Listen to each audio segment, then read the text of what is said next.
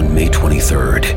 I want to go back to normal. What's normal? The Paramount Plus original series, Evil, returns. We've already hunted werewolves and demons. And now what? A baby Antichrist? Okie dokie. Prepare yourself. You will not beat us. For the end. I have visions of hell. Make it stop, make it shut up. You're not gonna survive this. Evil, the final season. Streaming May 23rd, only on Paramount Plus. It's the UEFA Champions League on Paramount Plus. Europe's top club soccer tournament. Champions versus champions. The best teams facing off in the knockout rounds. Magnificent! And it all takes place while you're filling out financial reports at work, in the middle of your day, in the middle of your week. So use that second screen, call in sick, do whatever you gotta do to tune in Tuesdays and Wednesdays. Nobody watches the UEFA Champions League like us. Stream every match live exclusively on Paramount Plus. Welcome in to another edition of the Game Plan Podcast. Johnny T-shirt.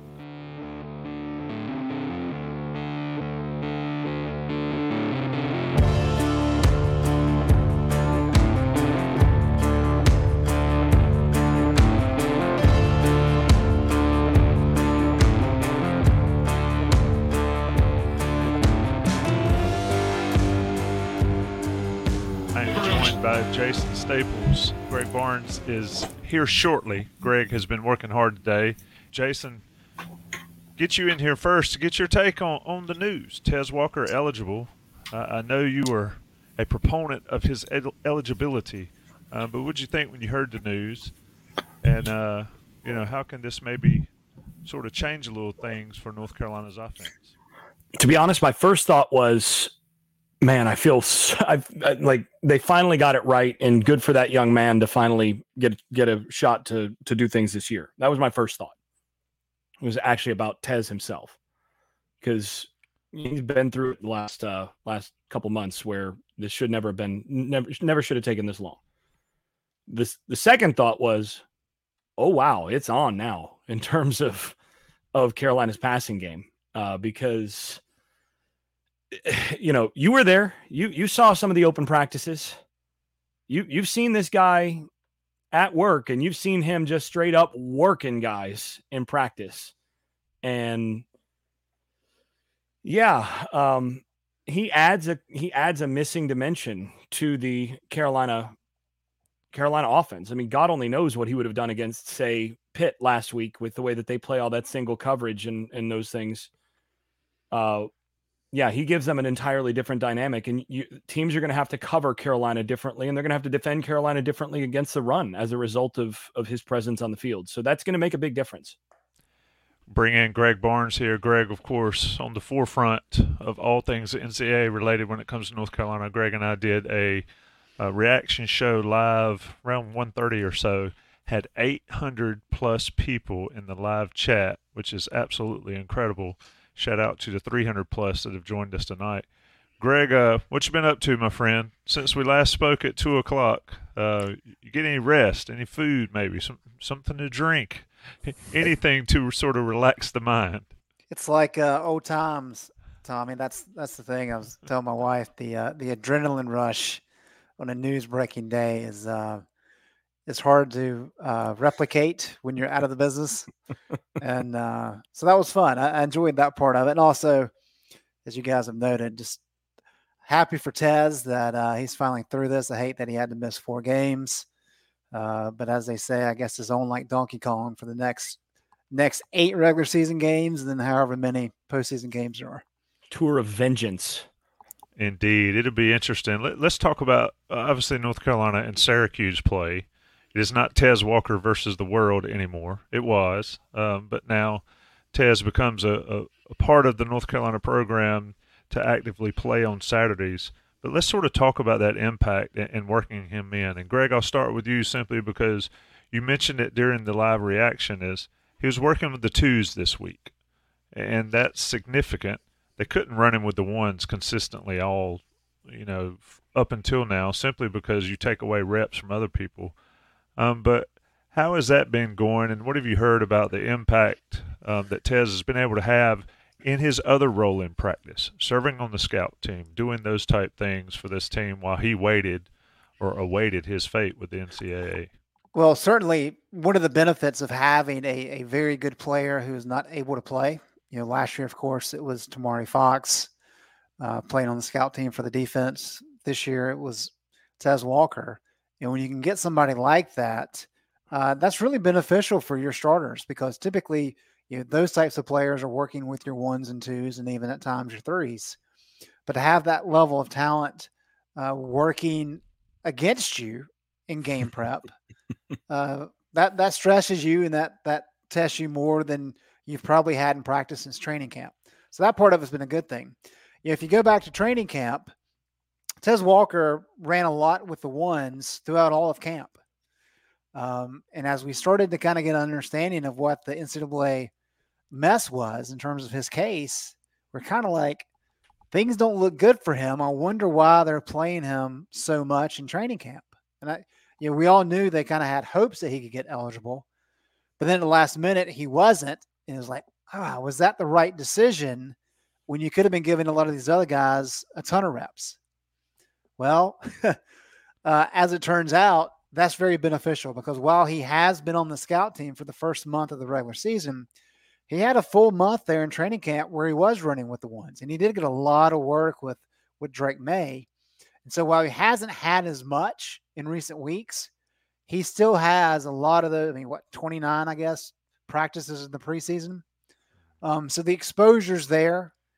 Is he going to be as good Saturday as he'll be against Miami and then later on against Duke and Clemson?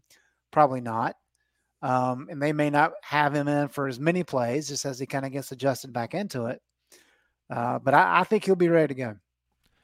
Jason, you've been around practices. You've seen how it works. Your take on that aspect of it? I mean, obviously he's practiced, to Greg's point. He and Drake worked all spring, all summer on that chemistry factor, which is so important in college football and in football, period. Your thoughts there with sort of working Tez back into this? He hasn't been like in another country somewhere. He's been with the team, but now he is active. He is off the list and active. How is that working process in for him go? Yeah, I don't think it's going to take very long, if any at all, because you got to remember during indie periods and everything, he's practicing. He's taking throws from Drake May, and he's practicing with those guys. It's only once you get to team and all that he's doing other stuff. So I don't think it's going to take all that long to get there in terms of the of knocking whatever rust off. Like you said, he's not been in another country. He's been playing football. And, he's been going against the first team DBs, right? It's not like he's not been doing stuff. He's going to be just fine. I think this is a plug and play type thing. And the other thing is that, that he's no one trick pony, but he's got one trick that's really, really good. And that's just running by people. And, that's not going to have changed, right? His ability to just get on the horse and run by somebody and be there for a deep ball from Drake May is still going to be there. And that's not going to take any time to adjust on. And that's something that I would expect to see a couple shots early on. If I'm Carolina, I come out first quarter and I'm letting him stretch his legs a little bit. I'm lining up to get a few shot plays and get him involved and force Syracuse to either bring that safety over the top and cover him and leave somebody like Nate McCollum wide open on, an over concept or something. Or, okay, you're going to try to run with him? Fine. Then we're just going to toss it over the top and see if he can run under it. I'm giving him 2 or 3 of those in the first half. And, that changes the game. We catch one of those and that changes the game. Yeah, those free touchdowns are nice to have. And they're not free, but they look easy when you can run past. It kind of reminds me, everybody says, all he can do is dunk. Like, all Shaquille O'Neal can do is dunk. Well, yeah. It's a pretty good trick. You might only have, one trick, but it's a dang good trick. Exactly. But he's not a one-trick pony. He's actually a more complete receiver in that respect and can do some of those other things. But he does that one thing really well, and it's the one thing that's been a glaring absence in the Carolina passing game so far this year. And you just have to think back to what a difference De'Ami Brown made for Sam Howell. I mean, how many times did that Carolina team, De'Ami's last season as a Tar Heel, how many times did games just get broken open because there was a one-on-one and they just happened to, get the right one-on-one at the right time, and they had a vertical called and Sam went over the top, and there you got a free 7. Like you said, it's not free, but it's a quick 7. And, you end up winning a 6-point game because that guy beat a guy over the top. I mean, you go all the way back to the Clemson game that year where they really should have beaten Clemson and Keenan. What was Carolina's first score? Do you remember? De'Ami just holding up his hand. Hey, single coverage against this first-round pick corner. They're going to try to cover me with this guy. That's disrespectful. I'm going to just take off running. And, yeah, he ran right by that first-round corner. And all of a sudden it's 7-0, and that changes the complexion of a game. I've said for a while that as long as you've got Drake May, you've got a puncher's chance against just about anybody. And this just adds power to that. It adds a few pounds per square inch to that punch. Indeed. Greg, what about the pressure factor on Tez? I mean, we kind of talked as this was all shaking out over the last couple months, several weeks, is this guy better be really good. Or he's going to have to be really good and almost perfect for people that have watched. I mean, he's still a human being. He still has pressure. He's still got to work it in. But what about that aspect as far as the human aspect of Tez? Tez dealing with this and now getting the opportunity. Yeah, I don't think pressure is really an issue. I think if anything, he's going to have to kind of slow his roll in terms of the emotions of being so excited to get back out there. Because really for the past month, even though he's had some people working for him behind the scenes, there hasn't been a lot of hope really until the end of last week that the NCAA would even consider coming back to the table to talk. And so there were several weeks there where he was dead in the water. And so I think he's going to be so excited to get back out there that's where he has to be careful. I don't think it's a pressure thing. I mean, players at this level, they thrive on that kind of thing. They're always looking for motivation. What more motivation do you need than being screwed by the NCAA and missing 4 games? So I really do think, if anything, he's just going to have to catch a breath, make sure he calms down just a little bit. And the opportunities are going to be there. I mean, as Jason just laid out, he's a special talent. And Drake May is going to be looking for him. And Chip Lindsey is going to have some shot plays there, because that, hey, if we give Drake some time, he's going to have an ability to take a shot down the field. And if the opposing team doesn't send a safety over the top, or their cornerback's not as fast as maybe he thinks he is, that's going to be a relatively easy score, or at least a deep passing play. So I think he's going to be excited. I think it will be fascinating to see. It's kind of cliche, but do you that first play of the game, do you even risk throwing a bomb just to make a point? Maybe I wouldn't do it on the first one. I'd do it on the second one. Maybe against the FCS team, you could do that, right? I think there's any question he starts. I think they'll roll him out there and he'll get a thunderous applause and all those kind of things. There's not a single chance that anybody on that roster is going to have any complaint about him taking their spot as a starter. First of all, they all know he's better than they are. And guys know when you're an athlete, you're backing up Michael Jordan, and look, he's not Michael Jordan, but you're backing up Michael Jordan, and you're not bitter that guy's playing a lot more minutes than you are. Yeah. So how does this? Let's sort of talk about it on the whole. I spoke with some Syracuse podcasts earlier today and earlier in the week before this news came down, and sort of said Carolina's offenses can be methodical. If they had Walker, it'd be a lot more explosive. Jason, how does this affect the offense from the wideouts all the way in to the running backs? We'll stick with the skills. A guy like J.J. Jones has stepped up and made plays. A guy like Nate McCollum had a huge game, as he's worked back in. How does Tez's presence help these other guys? What it does is so much of modern offensive football is based on the principle of stretching the defense. You want to stretch them horizontally. Everybody does that with formation. And Carolina does that as much as anybody. I mean, they line guys up with extra wide splits at times, all those sorts of things. I mean, some of the Bryles tree stuff, they'll borrow from some of that at times. And we've seen a little bit of that this year.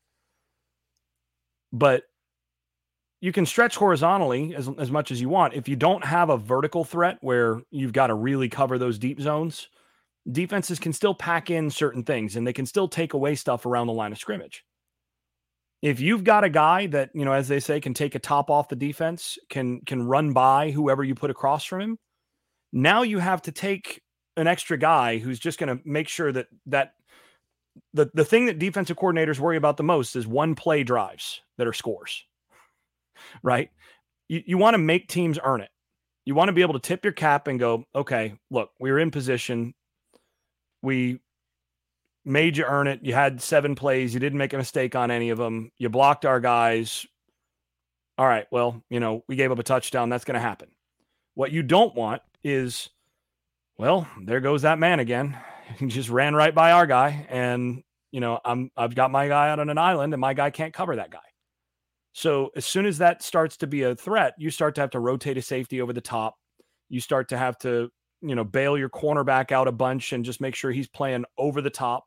And then that means you're going to have to pull somebody out to the flat to play underneath to take away the flat. So you're having to layer things defensively just because of that guy. And as soon as you do that, you roll the safety. Well, guess where that safety's not? He's not over there.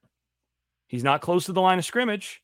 So this opens up the running game. If you have to commit an extra safety to a deep zone, it opens up other receivers. If you're essentially doubling or bracketing one guy, what happens if you put Nate McCollum at the number 2 receiver inside somebody like Tez? Well, they're going to have to play Tez over the top. You run Tez deep. He takes 2 guys with him. And now you got a one-on-one. They can't commit 2 to that guy, because if they commit 2 to that guy, there's nobody on somebody else, or you're 3-man rushing. And so, a guy like JJ, who's had a breakout the last couple of games, all of a sudden he sees single coverage all game, because you're more afraid of that guy beating you than that guy. Well, all of a sudden he gets opportunities that are a lot easier for him. So, I mean, we saw how much it made a difference when McCollum came back, right? I mean, the passing offense got a real boost when he came back against Minnesota. And now you add the other piece to that puzzle. And, Pitt bracketed McCollum the entire game. Okay, if you're going to do that, you're going to take away McCollum. You're going to have freebies to this guy on the outside, and he's an even bigger play threat. So now you can't bracket McCollum. So now McCollum in some games is going to get another 15 catches. So it forces defenses to pick their poison much more and opens up a lot more of what you want to do offensively. You can just start playing. You can just start going to wherever the matchup is. Greg, you talked a lot about Rocky Long in the past, and we've talked about how good he is. How does his game plan change? If you would think, and I say you would think, you would expect them to maybe know this was coming, but I don't know if they possibly could. I don't know what the noise is up at Syracuse, but you get the news on Thursday at 2:00 that now they've got this speedster out there. How does Rocky Long, in your opinion, you love defense, how does a guy like Rocky Long either adjust to this or deal with this for Syracuse, for a defense that's been good this year, pretty good this year? Yeah, I think it's an interesting dynamic, because all you have to go on is what Tez did last year at Kent State, because he hasn't played yet. And kind of to your point earlier, Tommy, there's a lot of hype surrounding the kid and a lot of potential, but he hasn't proved it yet in a North Carolina uniform. And Rocky doesn't want to be the guy where he proves it against, but at the same time, do you completely change your scheme based on a kid that you don't have that much information on, other than knowing that he's a good wide receiver? And you can't do that. And so there may be a little bit of small changes in place in terms of making sure there's protection on his side. But I don't think you really change what you want to do based on one player, unless maybe it's the quarterback. And then if you get hurt by Tez Walker a couple times, well, then you start making some in-game adjustments to shore that up. But I think, as you said, Syracuse has been good. They've got 8 guys that have 2 sacks. They've been very effective getting after the quarterback and getting into the backfield for tackles for loss. So I think they're going to keep doing what they do. And I think more than anything, it's not allowing Drake May time to sit back in the pocket and have a lot of time to be able to throw the ball deep, because it really doesn't matter if it says Walker or J.J. Jones or whoever. If he's got time to pick you apart, then Drake's going to do it. Jason, that's Greg sort of teed it up right there. You did the film breakdown of the issues that North Carolina had pass protecting against Pittsburgh. This game and this news really brings out the importance that North Carolina gets those offensive line issues fixed. So what's the key there? And do you expect Syracuse to just do what they do and hope they can whip North Carolina's offensive line, and then Drake doesn't have a chance to throw it deep like that? That's what I would be doing.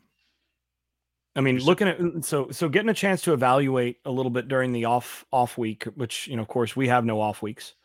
There is no off season for us, but getting a chance to go through and evaluate. And I'd been talking a little bit, slacking a little bit with Ben Sherman, talking about going through some of the offensive line stuff, and trying to do some defensive line stuff as well. And ended up thinking that the article approach for the defensive line would be better, but offensive line, it needed to be seen. Right. And so I found a play where it was like, okay, let's try to find all the problems that are emerging on, play to play basis that all happen in one play. And that's the one that came out today. It was brutal, right? I mean, it's one of those where, that's like Armageddon up front. Like, it was bad. And I tell you what, if I'm the defensive coordinator of any team on the schedule moving forward, I see that, and that's chum for Sharks. Yep. I'm going, okay, I think my guys can get their advantage against that guy, and that guy up front, and maybe that guy too at different points. And I'm just bringing 5 and 6 guys over and over and over again, and we're going to tackle the running back on the way to the quarterback. And we're going to make this quarterback have to make very quick decisions from the pocket, or he's going to be getting lit up. And I mean, this is what everybody's been paying a lot of attention to Colorado. This is what happened with Colorado as soon as they got against good competition, right? They're far worse than North Carolina on the offensive line. And Shadir Sanders is a good quarterback. But I mean, there's only so much you can do if the time to pressure is 1.4 seconds or whatever it is, right? I mean, you don't have a whole lot of space to get those guys free. Yeah.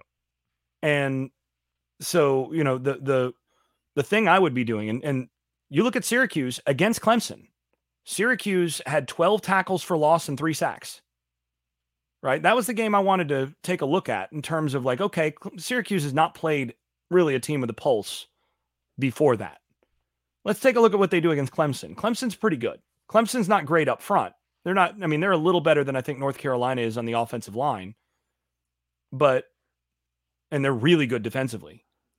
But that I wanted to see what Clemson did against that, or what Syracuse did against that Clemson front. And to be honest, I thought the Syracuse defensive line and the Syracuse front overall, they held their own for 3 3/4 quarters basically in that game, and got a lot of pressure on the quarterback. So if they're doing that against Clemson and basically saying we're going to force Klubnik to make those plays like that, I don't see any reason why they wouldn't do the same thing against North Carolina. Greg, somebody in the chat said, who's happier, Drake May or Marion Hampton? I think, obviously Drake there, but it opens it up a little bit for Marion British Brooks.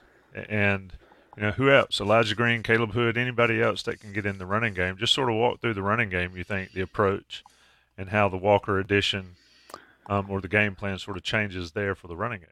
Well, I think all you have to do is look at the App State game, right?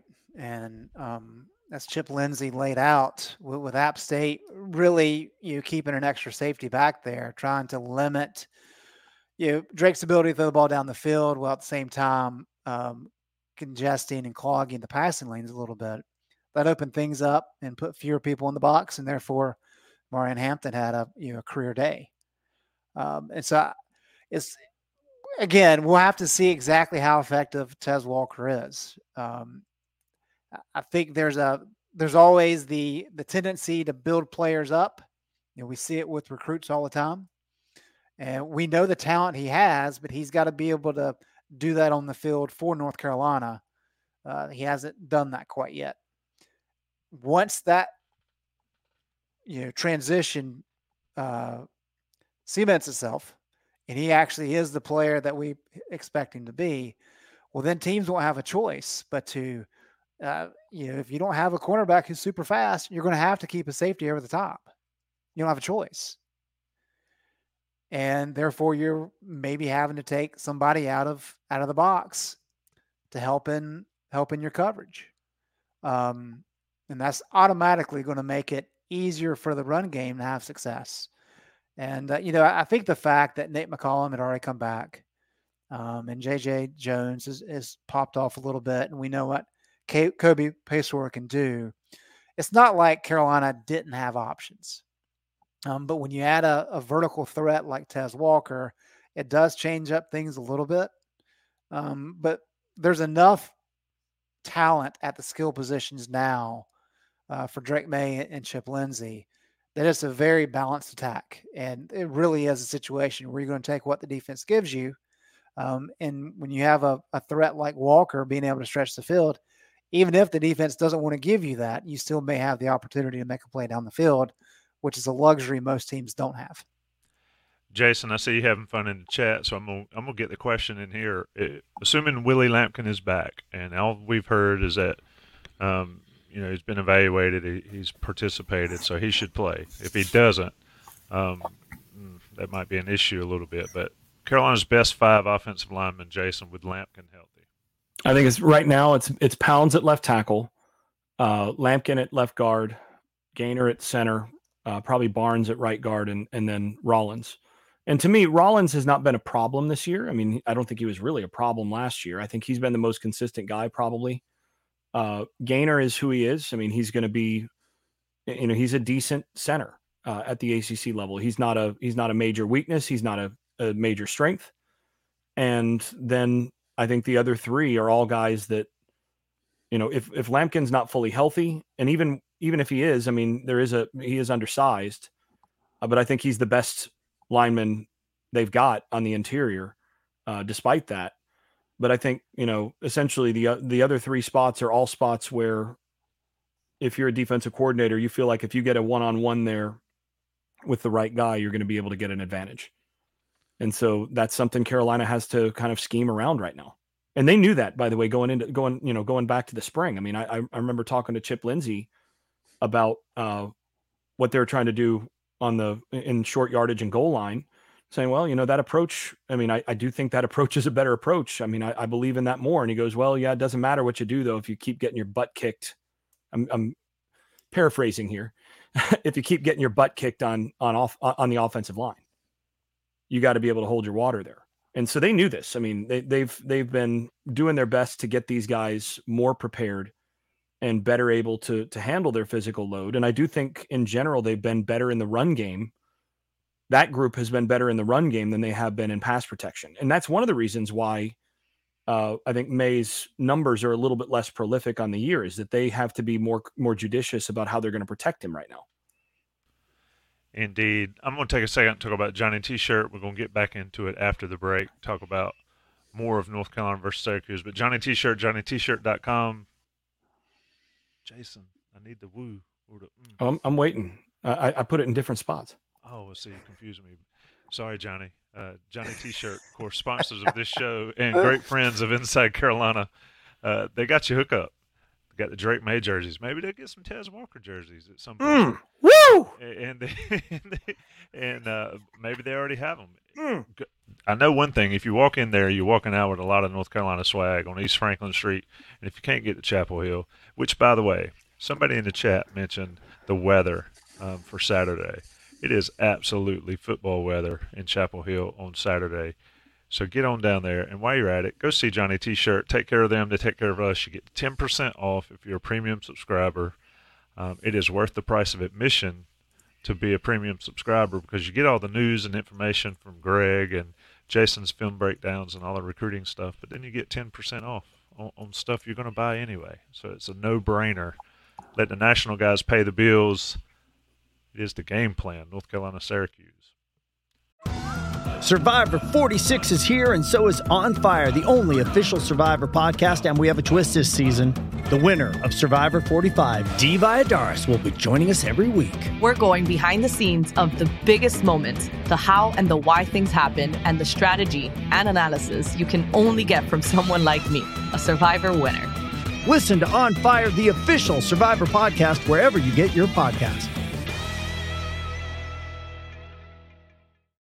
Should you ever set foot outside of the hotel, you will be shot. Don't miss the new Showtime limited series based on the international bestseller. For the last 4 years, I've been a prisoner. Why are they keeping you here? Starring Emmy Award winner Ewan McGregor. This is the brave new world that you dreamt of. Be very careful. You are still a prisoner here. Everything in this new world comes at cost. This is still my country. A Gentleman in Moscow, now streaming on Paramount Plus, only with the Paramount Plus with Showtime plan. Welcome back to the audio, folks. If you're on the YouTube chat, shout out to the 650 that are in here. This is getting pretty large. I try to keep up with the chat, and the chat goes by so fast I can't star them. So we almost need somebody like a chat watcher. But Greg, let's get into it on the other side of the ball. Syracuse has got a good, decent, proven defense. And I think that'll be the strength of this team. But everybody wants to talk about Garrett Schrader and his ability to change games with his legs. Just sort of talk about Schrader and what you've seen from him and the challenge he presents for North Carolina, who has traditionally struggled with guys that can move. Yeah, and I think Garrett Schrader, because he's been so good this year, I think people kind of just assume Syracuse's offense is better than the defense. And that's not actually the case. I mean, Syracuse's offense has been solid. But I think, with Schrader, his ability to run the ball off script has been really impressive. I mean, he's got he's broken 28 tackles, which I'm pretty sure that's more than Hampton and Brooks have. But he's averaging 4.4 yards per attempt after contact, which is impressive. So it's not like he's the guy that goes down very easy. I mean, he's 6'4", 225. That's a big athletic tight end running back there. It really is. It really is. And what's funny is their tight end is a former quarterback, another big guy. So, and they'll run him on design runs in a lot of different ways, which is really interesting. But I think what Carolina fans don't want to hear is the fact that on scramble plays, when he kind of just ad-libs, he's averaging 9 yards per carry. And so while Drake May has a penchant for being able to make something out of nothing with his feet, he doesn't do it very often anymore. He did a lot more last year. But he has that capability on a 3rd and long. If things break down, you have a chance to pick up the first down with Drake's feet. Schrader can do that kind of thing. And so when you have that type of talent in the shotgun, you really kind of have to be careful with how you approach it, because you can't get loose. You can't lose contain. You can't get out of your gaps. It's a lot of discipline, a lot of gap control, because he will take advantage of it. And I think that's the most important thing for North Carolina. And kind of beyond that, this is pretty standard. Drake May is a little bit of a freak because he's so good in all phases. But Garrett Schrader has been really, really good when he's kept clean this year. He's got an 83.2 grade. He's been credited with 9 big-time throws, which is pretty big. I mean, that's a large number. 71% adjusted completion percentage. Under pressure, however, he's not bad, but he's not great. And so if you're able to put pressure on him, you can really kind of negate some of his passing ability. And that's what Carolina's going to have to do but you got to be controlled with it. You can't get in a situation where you're running past him and you're getting out of position, because he will take advantage of it with his feet. Jason, I was just responding to Walter in the chat, but I'll let you get to it right away. Walter asks, throw it up here on the board, is there any benefit for Chizik in the defense to play with 4 down linemen and bring in someone like Gaynor to cover or spy Schrader? Jason, given his prowess with his feet, is a spy an answer? So this touches on a philosophical thing that I have as a former offensive coach. And that is, if I were coaching defense, I would minimize the use of the spy as much as possible. I hate when defenses do a bunch of spy stuff, because the problem is, first of all, if the guy you're spying is a really, really good athlete, odds are the guy you're spying him with is probably still not a better athlete than that guy. So let's say Schrader breaks contain just slightly, and the spy is just, he slides up to the left a little bit and then escapes to the right through the B gap. And the spy is, playing 5 yards off the line of scrimmage and immediately shadows to the left side initially. And now all of a sudden he's in chase mode. He's still in a bad spot. And the other thing is, if you're spying, a lot of times that spy is playing close enough to the line of scrimmage. Normally spies wind up, 5 yards or so from the line of scrimmage. That's no man's land as a coverage guy. So if I'm an offensive coordinator, I'm really grateful when defenses decide to take an extra guy and commit him as a spy, because that means that guy's not rushing the passer and he's not covering anybody. That's exactly, yes. I love hearing Jason, when I make a comment on another show talking about don't waste a player spying Schrader, and then hear you back up my comment. I love that. I mean, to me, that's completely stupid. And the thing is, you're going to spy with one of your best athletes. Why would you do this? And this takes me back to the opener. LSU did this against Florida State. They took Harold Perkins, who is an absolute game wrecker, a freak athlete of a linebacker, edge type player, and they had him shadow Jordan Travis about 80% of that game, just basically play as a spy. And through most of that game, he's just sort of sitting there bouncing around 5 yards from the line of scrimmage while Jordan Travis just comfortably goes through his reads and makes throws downfield. Yep. And my thought was, I'm watching this game and I'm like, you've got that guy, and you're just going to have him stand there waiting for Jordan Travis to do something in the off chance that you're going to try to take away his legs? At least make that guy go after him and chase him or do something with him. They essentially took their best defensive player out of the game by doing that. And I've seen multiple teams do this year, where the mobile quarterback gets spied by somebody, and then you just watch the defense get cut to ribbons while the quarterback is perfectly content to just stay in the pocket while that guy just stays right there. So to me, you don't go spy. What you do is, I think, especially against a big quarterback like Schrader and a guy that's not great. He's decent. He's a decent thrower. He's not a pocket passer. I'm a firm believer in bringing a lot of 5-man pressures against that kind of running quarterback. Sometimes 6-man, but a lot of 5-man pressures. You play under control. And what you do is you tell your defensive tackles to be especially disciplined in their rush lanes.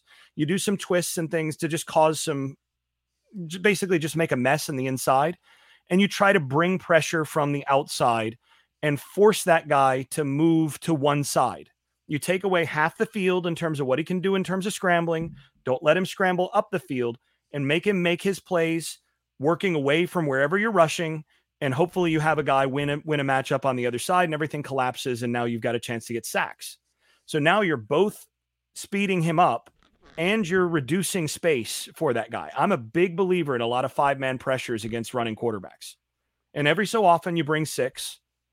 Every so often you do that, but you want to quicken those guys' decision tree, because if he is going to run, you want him to run right now before your defensive backs are upfield and 15 yards. The worst thing is to let a guy like Garrett Schrader hit the back of his drop, hitch up, and then take off running, 3 seconds into the play where all your DBs are still down the field covering. See Duke, Notre Dame. Yeah, make him make a decision on run or pass right now and let your guys react to that play. That's my defensive philosophy on this. And if you are going to do anything that resembles a spy, do just basic robber and rat coverages. So where you a rat, you have, let's say, a linebacker who's going to drop to the 10 to 12 yard range, and he doesn't have any coverage responsibility except you're just funneling things to him. So a quick slant, anything like that coming from the inside, he's going to undercut that. That's a coverage responsibility. But the great thing is his eyes are also on the quarterback. So if the quarterback does escape, it's as good as a spy. Just run that. Yeah, it's with a 5-man pressure. Yeah, and you mentioned it. Gene Chizik mentioned it on Monday.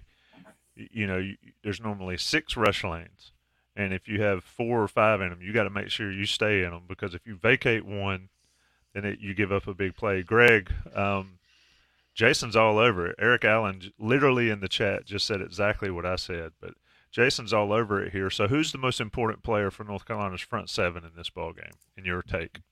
Well, I'll let you go defensive line and then work your way back. Well, defensive line, I was going to go linebackers since you asked me, because I think they're very important for reasons that Jason kind of points out there. I think those are the guys that have the best option of keeping up with Schrader and making a play after the initial action.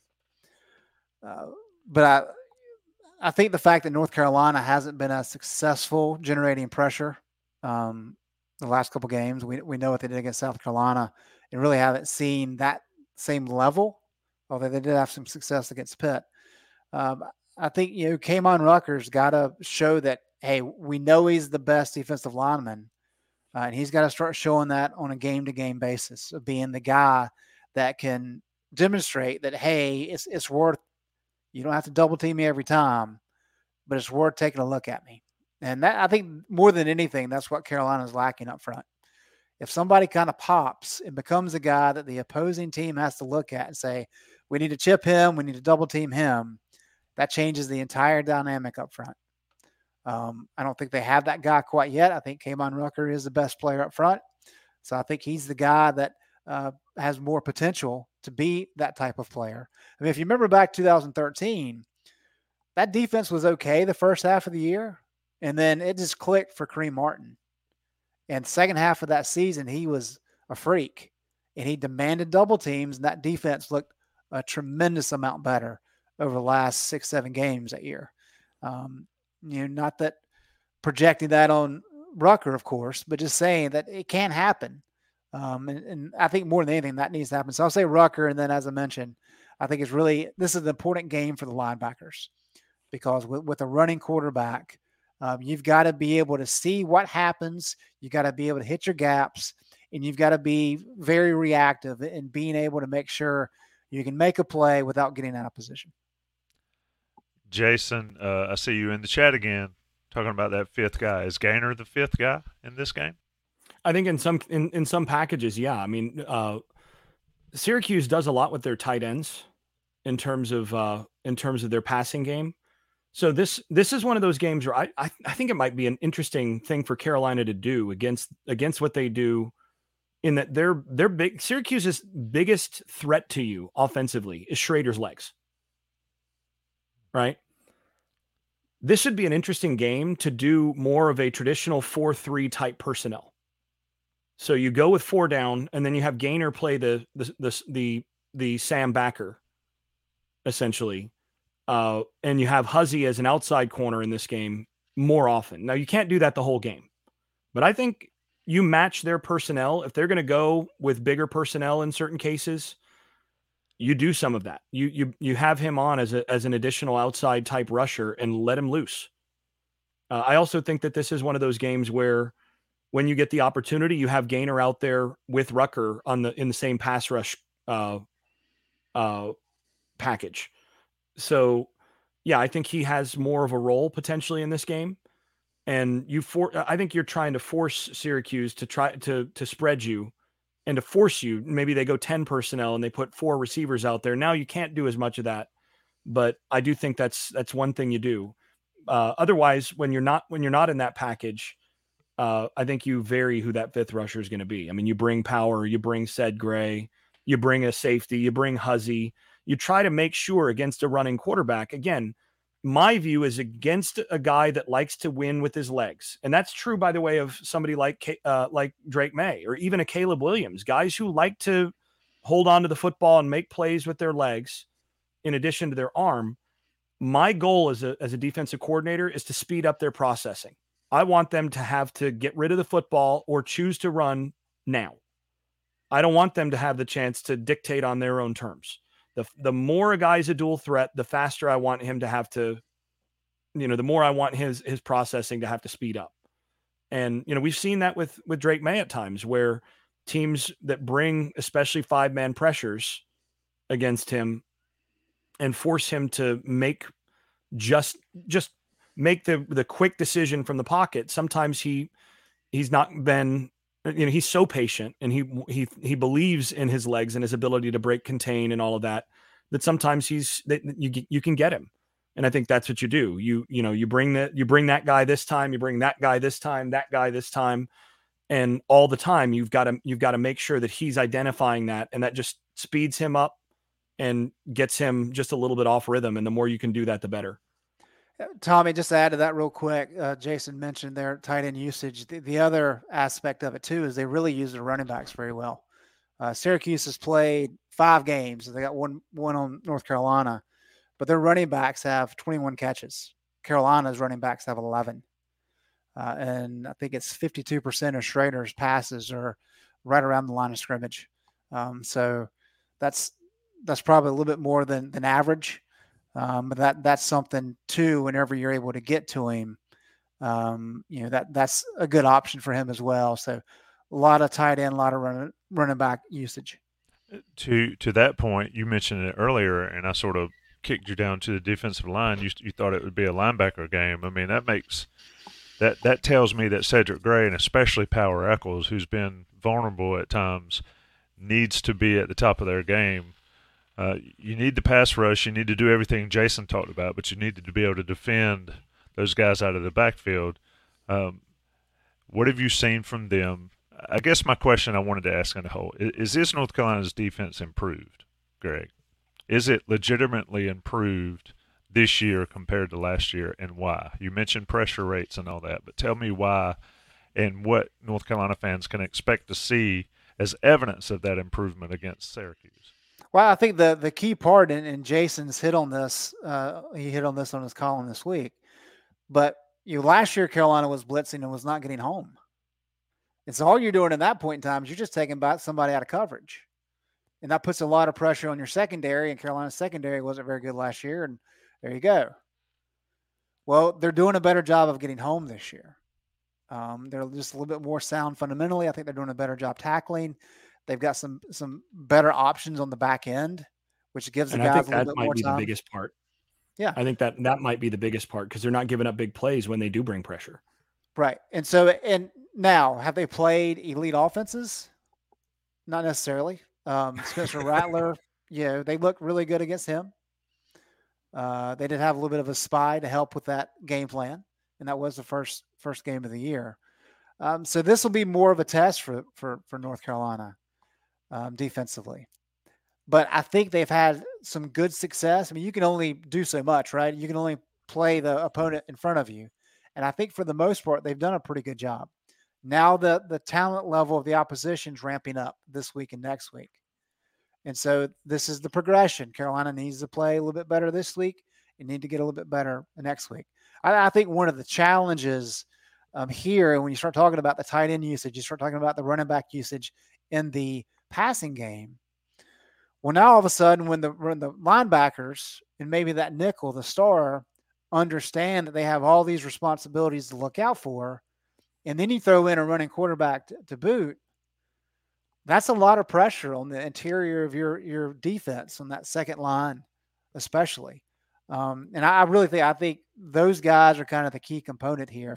If they do a really good job of tackling in space and staying in position and hitting the gaps when they need to, Carolina will have some success. But if there's a lot of kind of broken plays where guys, a couple feet out of position or doesn't pick up a running back the way he's supposed to, those are the plays that can get away from you. And I think that's how Syracuse has some success. Jason, talk about North Carolina's back end. Somebody asked, and like I said, it's going by so fast, almost 700 people in the live chat, which is nuts. North Carolina's back end against Syracuse. Syracuse got some size. Alford, I believe, is the receiver. He's 6'6". The tight end's got some size, and the other receiver. They've got some injuries. 2 guys out for the year. But how does North Carolina's back end fare here? Tayon Holloway had that baptism by fire against South Carolina, has looked okay, looked better in the last several weeks. But somebody else in the chat mentioned they've been beaten at times in the back end, and the quarterback just could not make the throw.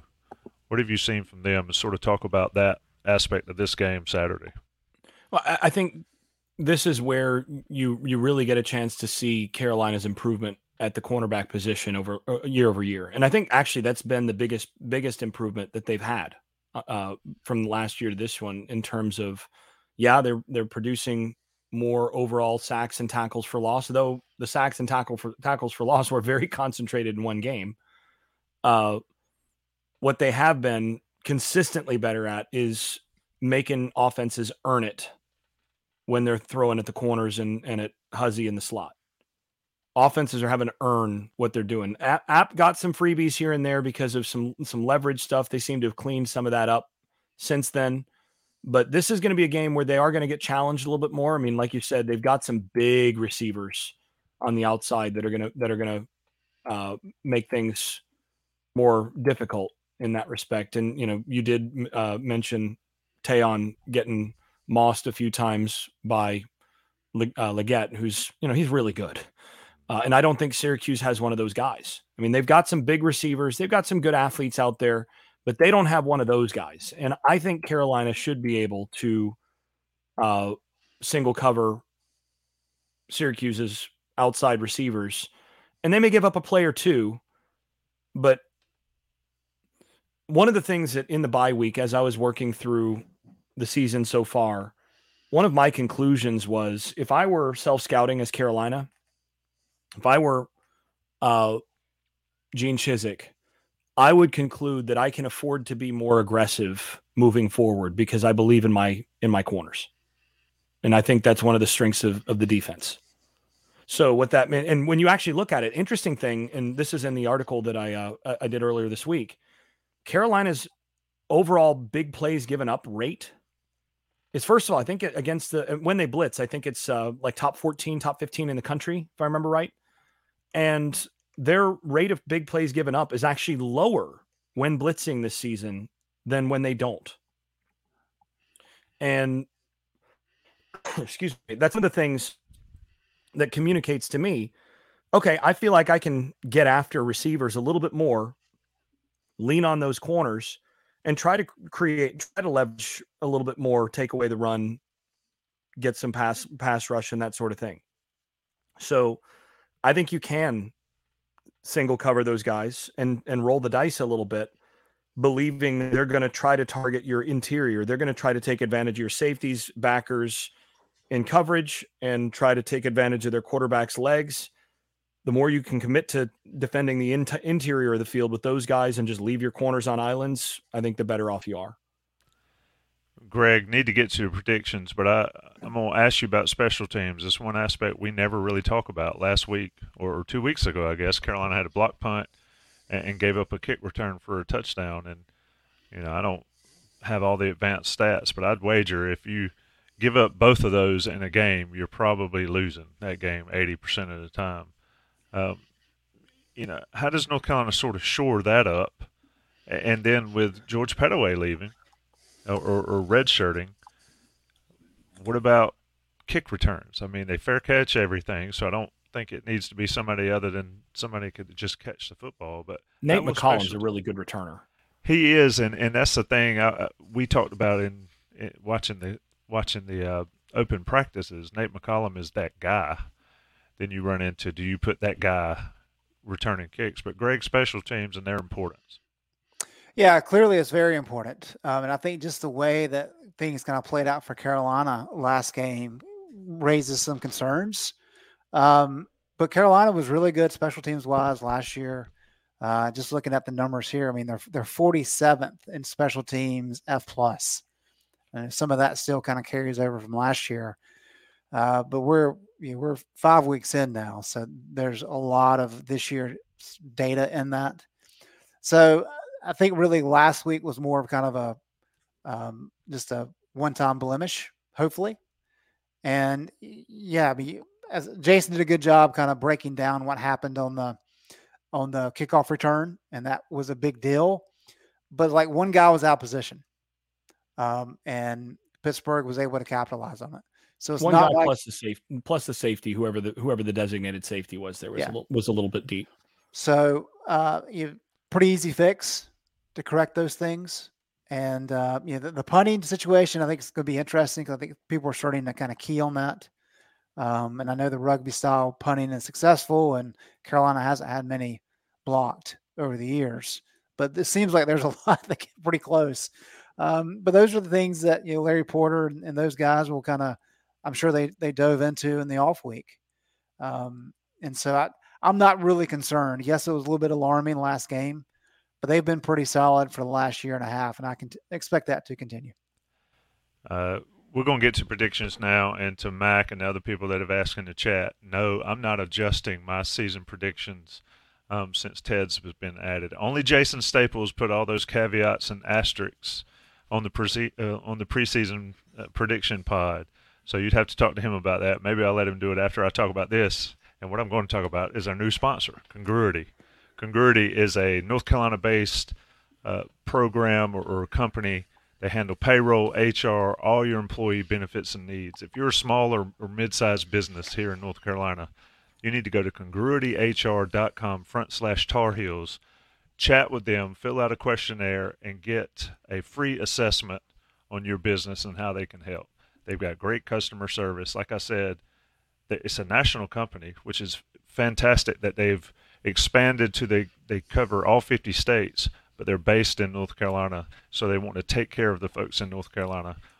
Customer service, technology, empowerment for business owners. They handle everything so you can rely and you can worry about growing your business. They handle all of the HR, save you money, unlock game-changing growth, everything with congruityhr.com/Tar Heels. Free assessment. Anytime something's free, you take advantage of it. Congruity will hook you up with that assessment. And then if you join them, they're going to hook you up with some business-changing and transformational stuff for your business or small business. Predictions. I don't know who to start with because if I had to bet, y'all are going to be like in the same block on it. So I'll start with Greg. Greg, North Carolina, Syracuse. I looked at the Syracuse beat writers, and one Syracuse beat writer had it 45-17 North Carolina. I talked to several Syracuse student-run radio, and they're all just down on this Syracuse football team. And I was like, y'all are more down on your team than we are. What is happening up there? What do you think is going to happen on Saturday? Yeah, that's interesting that they're that down on their team. Did Syracuse benefit a little bit with the schedule to start? Yeah, but they still won the games. They didn't have a single-digit outcome, and I thought they played Clemson pretty competitively. And a couple turnovers kind of hurt them there. One point I want to make, and this is where I think there's concern for North Carolina. We talked a lot about Tez Walker's return and how that really benefits the passing attack, and it does. But if you look at kind of where North Carolina has had some struggles and where Syracuse has really thrived, is kind of the run game. And Syracuse, for example, they rank 20th in the country in yards per carry allowed against FBS teams. So I know they played Colgate the first game. We're taking that out of play. And they're allowing 3.1 yards per carry, and even against Power 5 opponents. So Purdue and Clemson, which are two pretty good, that's a pretty good subset of Power 5 teams to play this early in the year. Syracuse has held those teams to 3.1 yards per carry as well. Carolina, of course, had the good game against Appalachian State. But then, as we've talked about, 2.8 yards per carry against Minnesota, 2 yards per carry at Pittsburgh. Syracuse's defense right now, when you adjust for opponent, is better than both of those teams in terms of defensive rankings. And so if Syracuse can have some success in really bottling up what Carolina wants to do on the ground, then you start saying, okay, well, are you able to make Carolina somewhat one-dimensional? Yes, Carolina has Drake May. Yes, you now have Tez Walker. So it's not like being one-dimensional as a passing team is a bad thing necessarily. But you still maybe don't have the full run of your offense if you can't get your running game going. And I think if Syracuse is able to do that and able to stymie North Carolina in the run game, that's how Syracuse makes this really close. I think that's a legitimate concern for North Carolina for reasons we've already talked about. I mean, the running game in terms of blocking has been the weakness of the offensive line. And Jason showcased this week how, they're not exactly perfect in the passing game either. So the offensive line, I think to this point, is probably the weakness of this team. And that's what Syracuse and Rocky Long are going to try to exploit. And then for Syracuse, if they're able to not turn the ball over and they're able to stop the run, I think we got a ball game.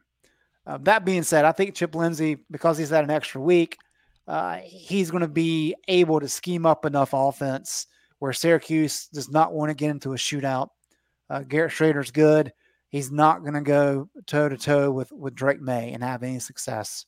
So I've got North Carolina winning this one.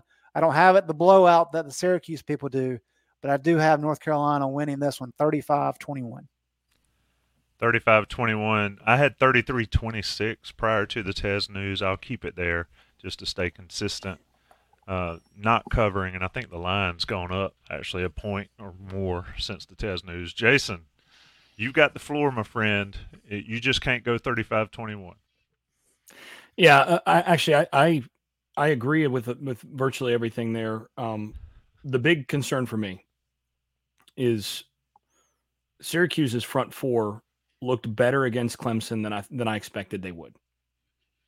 They got a lot of pressure, and they were able to bottle up Clemson's running game pretty well. I mean, I'm looking at this, and I think Greg, you mentioned the numbers as well. But looking at this, giving up, on the ground success rate. I'm trying to find Clemson's success rate here on the ground. Rushing. So success rate for Clemson, they had 1.04 line yards per carry, and overall rushes. I don't see it. You look like you're looking on the top shelf or something. Yeah, well, I've got multiple screens. That's what I'm doing. But yards per play rushing 4.47. Successful rushes 70% for Clemson. That's not too bad in terms of early downs for the middle eight. I guess that's what that is. Let's see the total. When passing, when rushing, they're 31% success rate rushing. I finally found it. So 31% success rate. Clemson's a good team running the football. So they were able to take away a lot of the running game. They were able to get a lot of pressure on the quarterback. And, they're not bad on the back end at corner. They were able to get some, Clemson was able to double move them a couple times. They were able to get some verticals on them. And I think that's where the presence of Tez Walker, I think, is probably actually the difference in this game. I came into today fully prepared to pick Syracuse to upset North Carolina in this game. And given the addition of Tez, I'm going to go back on that. But I think this is going to be a close game. I think Carolina's going to have some trouble running the football. I think there's going to be some pressure on Drake May. And I think Carolina's defense is going to have to hold up against a running quarterback, which they've not been great at. So I'm going to go with a close one. I'm going to go with Carolina 31, Syracuse 27. That would certainly not be a cover. Would be a barn burner in Kenan Stadium Saturday at 3:30. We'll be in the Bowls lot 12:30 to 2:30. So come check out the Inside Carolina tent right over there on the Dean Smith Center side of the Bowes lot. You can't miss the tent. Come say shout out. Joey Powell, Taylor Viplis will be down there. Some of the IC crew, Jeremiah, myself, big time in the Bowes lot. Greg Barnes will be chipping away at more of the NCAA mantle as we've got more and more to talk about every week. It seems like. Jason Staples, we need to get you to the Bowes lot. You know, you came like a couple times a while back. I've been there. Maybe we'll get you down there. Greg, you got anything left before I get us out of here? Yeah, this will be after the game plan. This is kind of you can go ahead and cut it for the podcast, Tommy. Jason, I'm just going through Dino Babers' career here. He's in year number 8 at Syracuse. Do I need to stop the recording now? Or do I still roll? No, you can stop the recording if you want to. I'm going to leave it live. Just don't get me in trouble. He's got 5 losing records in his first 7 years. Is he a good coach? And the reason I ask, let me throw this in there. Tommy, do you know who his quarterback was when he had success at Eastern Illinois as his first time as a coach? Jimmy Garoppolo. I know that. Jimmy Garoppolo. That's right. Wow. And I talked to Dino about Jimmy actually right after he took the Syracuse job. Because I was actually trying to get Dino to recruit one of the quarterbacks that I was coaching at the time, who would have really fit well at Syracuse actually. Yeah, well then he leaves Eastern Illinois and goes to Bowling Green, which is where Dave Clawson had built up that program before he took the Wake job. So Dino was there for 2 years with Clawson's players, and then he got the Syracuse job. And other than that 1 year where they went 10-2. They really haven't done anything. So my question remains, is he a good coach? I'm curious to know what your thoughts are on this. I'm not sure. I go back and forth. So I actually think he is a good coach. There's a difference, though. There's a pretty big gulf between a good coach. And a good coach is somebody who basically gets what you should get out of the program that you're at, right? So, a good coach is going to win the SEC, more than once at Alabama, right? Yeah. But he might not win a national title year in, year out at Alabama, right? A good coach is going to maximize that. And you take that same good coach and he's going to be, competitive for the division once in a while at like Michigan State, right? Because they're just different levels of program. Syracuse is a hard program to win, right? To go 10-3 once at Syracuse is impressive, right? And remember, they were in the Atlantic in those years too. And some of those years, you look at, he took over at Syracuse in 2016, and you had Clemson at their peak. You had some pretty good, couple good Florida State teams in there before that program cratered. Louisville's been pretty good across that they were. You look at the hierarchy. If you were going to rank, let's say, the ACC, the old Atlantic division, in terms of the potential of the programs, I mean, you got Florida State and Clemson in the top tier. Then who you put in third in that division? Maybe Louisville, NC State, as sort of the second tier there. And then, after those 4, you start to make decisions between Syracuse, Wake Forest, Boston College. That's the tier that you're competing in. It's hard to win those places. I mean, have you been to Syracuse? I know you have. I went up there. It's not the easiest place in the world to recruit to. And there's not a ton of talent. So you have to kind of take the approach that you do at a Wake Forest. You have to do some gimmicky things. You have to find some guys that are diamonds in the rough. I think the transfer portal has helped them significantly recently. But I think that's a tough job. And just managing to hang on for 8 years at a place like Syracuse, which is the kind of job that's just going to get coaches fired. It's that kind of job. And, I've talked about this for years, where there are jobs where you leave to take that job because that's a job you can win at. Then there are jobs you leave to take that job because you think you might be able to compete and, hang on for a while. And then there are jobs where you take that job and you're probably going to get fired before too long, but the money's just worth it to do it. And you're willing to roll the dice. Syracuse is in the third category, and he's hung on for 8 years, and they've been a tough out at different points. I mean, they've competed with the Clemsons of the world more than once. I mean, they've got some wins against Clemson. So what's fascinating to me is you 4-8, 4-8, 10-3, and then you regress back to 5-7, 1-10 in the COVID year. 5-7, 7-6. It's just that's a hell of a roller coaster. Well, a lot of it has to do with the quarterback position. When Tommy DeVito got hurt, they had nothing left. Yeah. Well, and to Jason's point, if you look at kind of the history in the modern era, Paul Pasqualoni was by far the best guy that they've had in there. He was there for 14 years and won 64% of his games, and that's kind of. But in the Big East mostly. True, but that was also the benchmark. Yeah, that's the benchmark. That's but not bad. Benchmark, right. That benchmark in the Big East, you adjust down when all of a sudden your competition is different. Yeah. Yep. So, I mean, I think you give Paul Pasqualoni the ACC Atlantic, and he's probably right at around 50% at best. So I think he's a good coach. And I think he's done the thing that convinces me more than anything that he's actually a good coach. Look at the coordinator hires that he's made since they had that 2020.